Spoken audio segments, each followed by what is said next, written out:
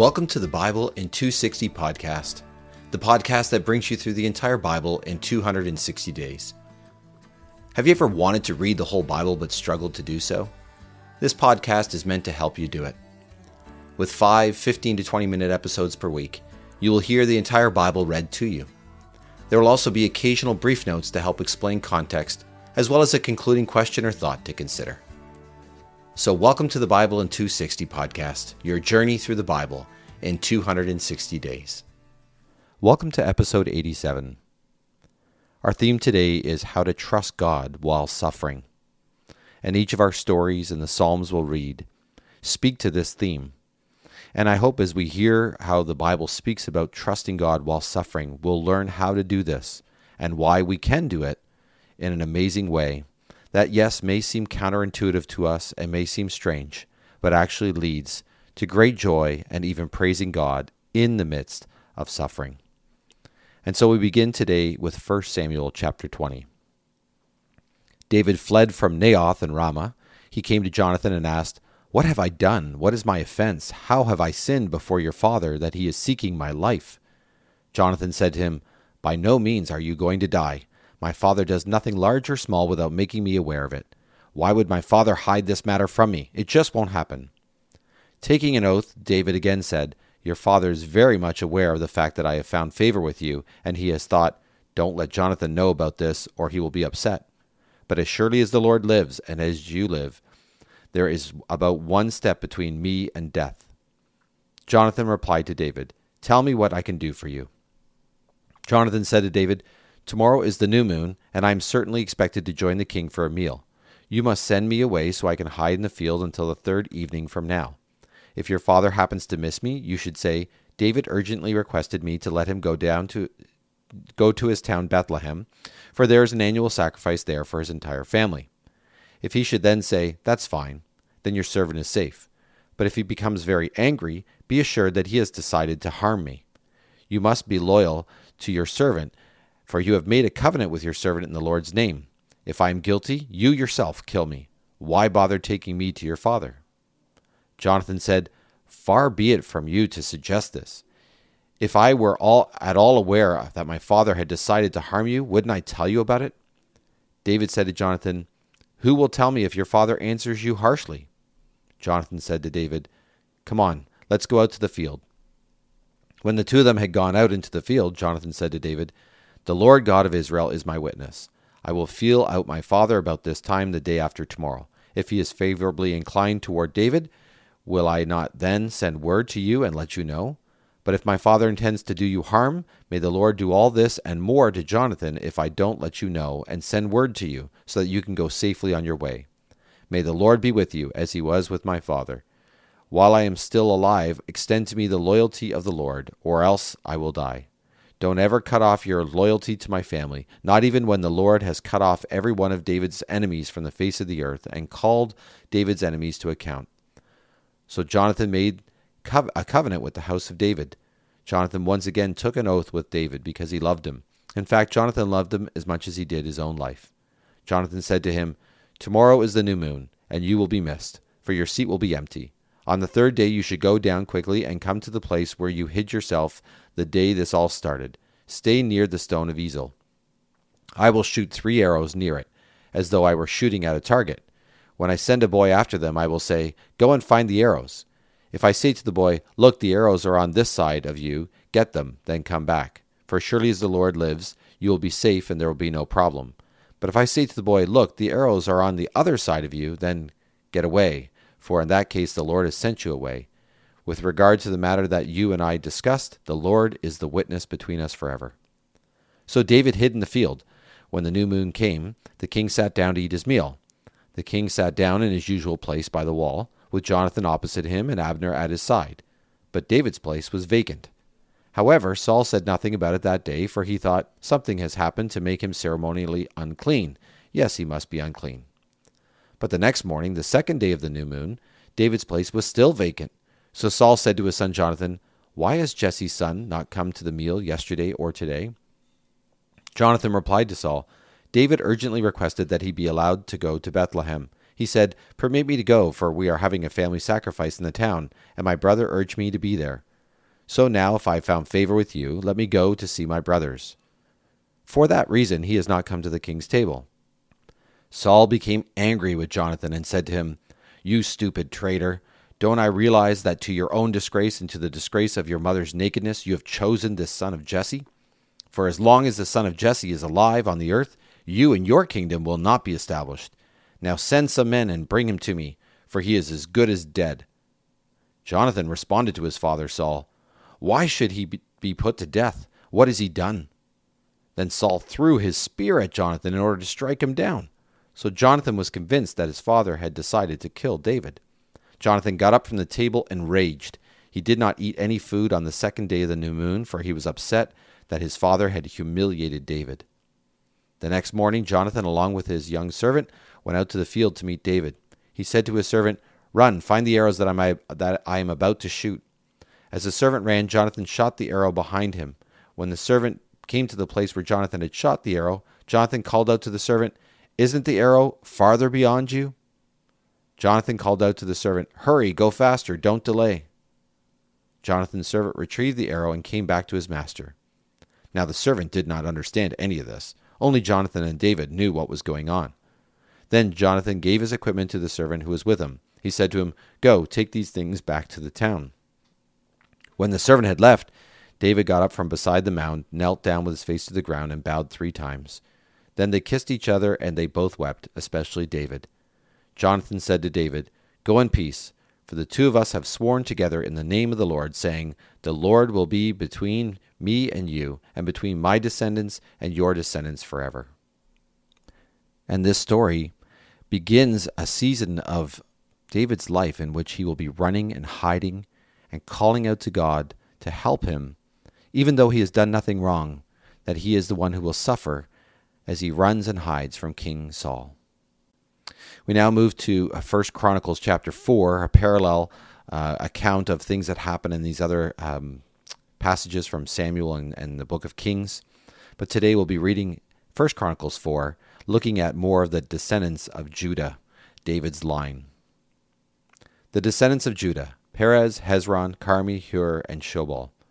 Reah, the son of Shobal, was the father of Jahath, and Jahath was the father of Ahumai and Lahad. These were the clans of the Zorahathites. These were the sons of Etam: Jezreel, Ishma, and Idbesh. Their sister was Hasalelponi. Penuel was the father of Gedor, and Ezer was the father of Hushah. These were the descendants of Hur, the firstborn of Aphathrath, the father of Bethlehem. Asher, the father of Tekoa, had 2 wives, Helah and Nara. Nara bore him Ahusam, Hefer, Temeni, and Hashtari. These were the sons of Nara. The sons of Helah: Zereth, Zoar, Ethnan, and Koz, who was the father of Anub, Hasobela, and the clans of Harlal, the son of Harum. Jabez was more respected than his brothers. His mother had named him Jabez, for she said, "I experienced pain when I gave birth to him." Jabez called out to the God of Israel, "If only you would greatly bless me and expand my territory. May your hand be with me. Keep me from harm so I might not endure pain." God answered his prayer.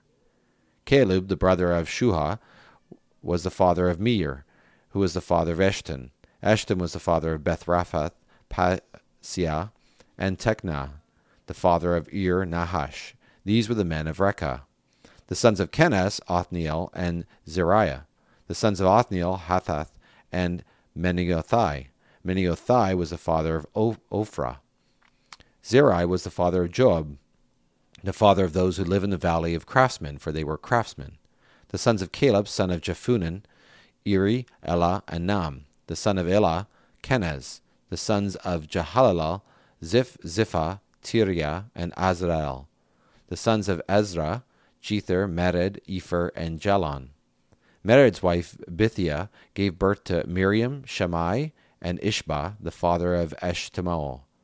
His Judahite wife gave birth to Jared, the father of Gedor, Heber, the father of Zoko, and Jechiel, the father of Zanoah. These were the sons of Pharaoh's daughter Bethiah, who Mered married. The sons of Hodiah's wife, the sister of Naham, the father of Keilah the Garmite, and Eshtaron the Machalathite. The sons of Shimon: Amnon, Rinan, Beth-Hanan, and Tilon. The descendants of Ishi, Sohath, and Ben Sohath.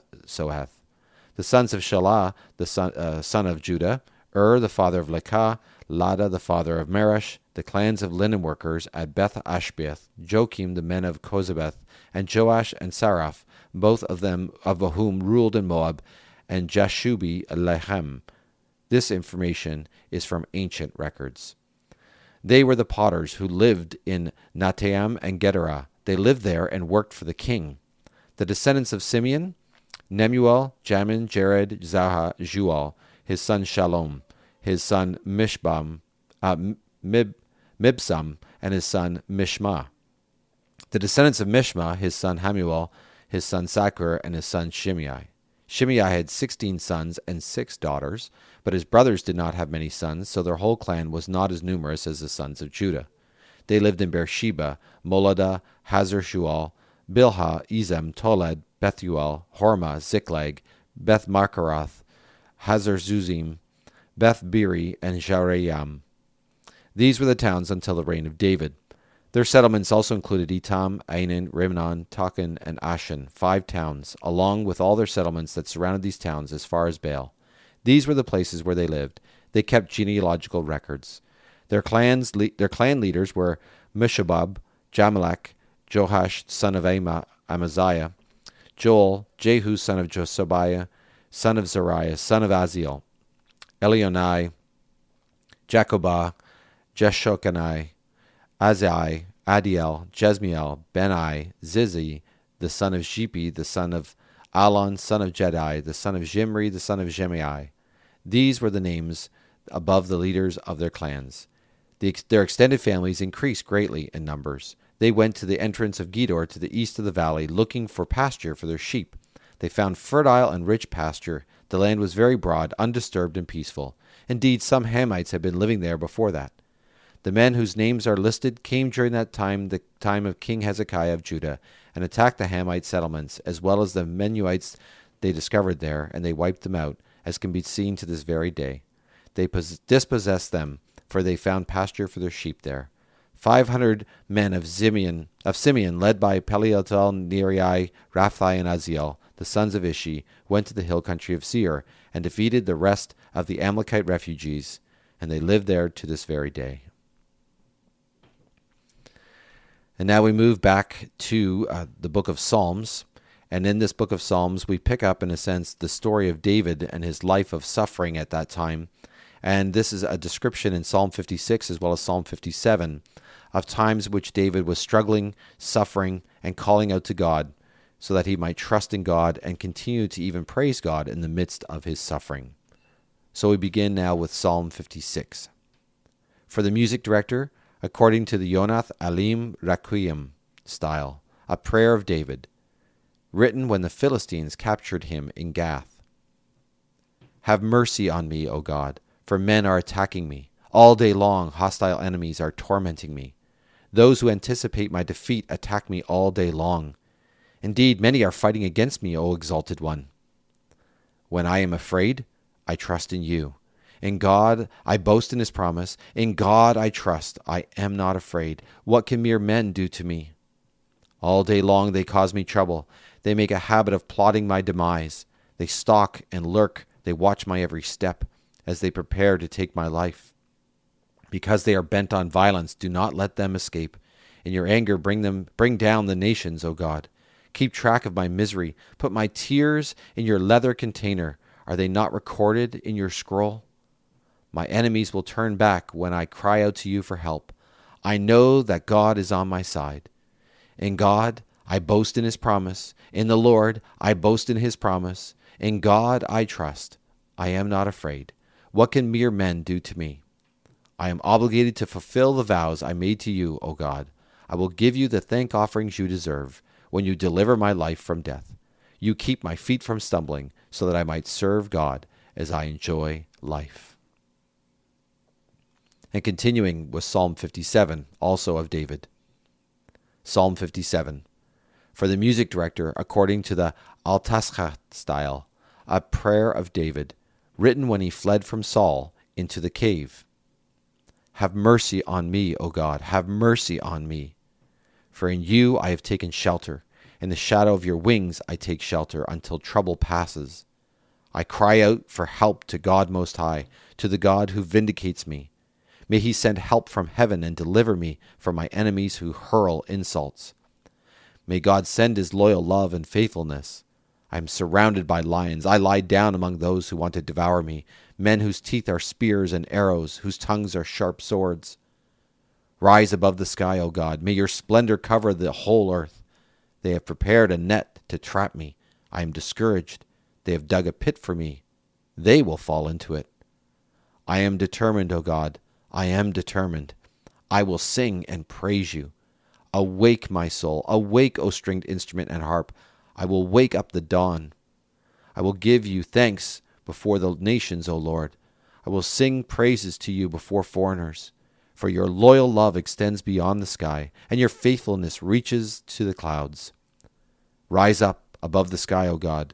May your splendor cover the whole earth. You can hear in David's Psalm 56 and 57 this cry to God for mercy and for protection, but also a word that he speaks to his heart as he trusts in God, knowing that God is the one who can save him, who will save him, and that it makes God not only a God who is able to save and who's able to protect, but a God who's worthy of being praised. And as we look at Acts chapter 14, we begin to see the same kind of suffering mixed with trust and praise of God in the life of Paul and Barnabas as they continue a journey sharing the good news of Jesus with others and planting churches wherever they go. Acts chapter 14.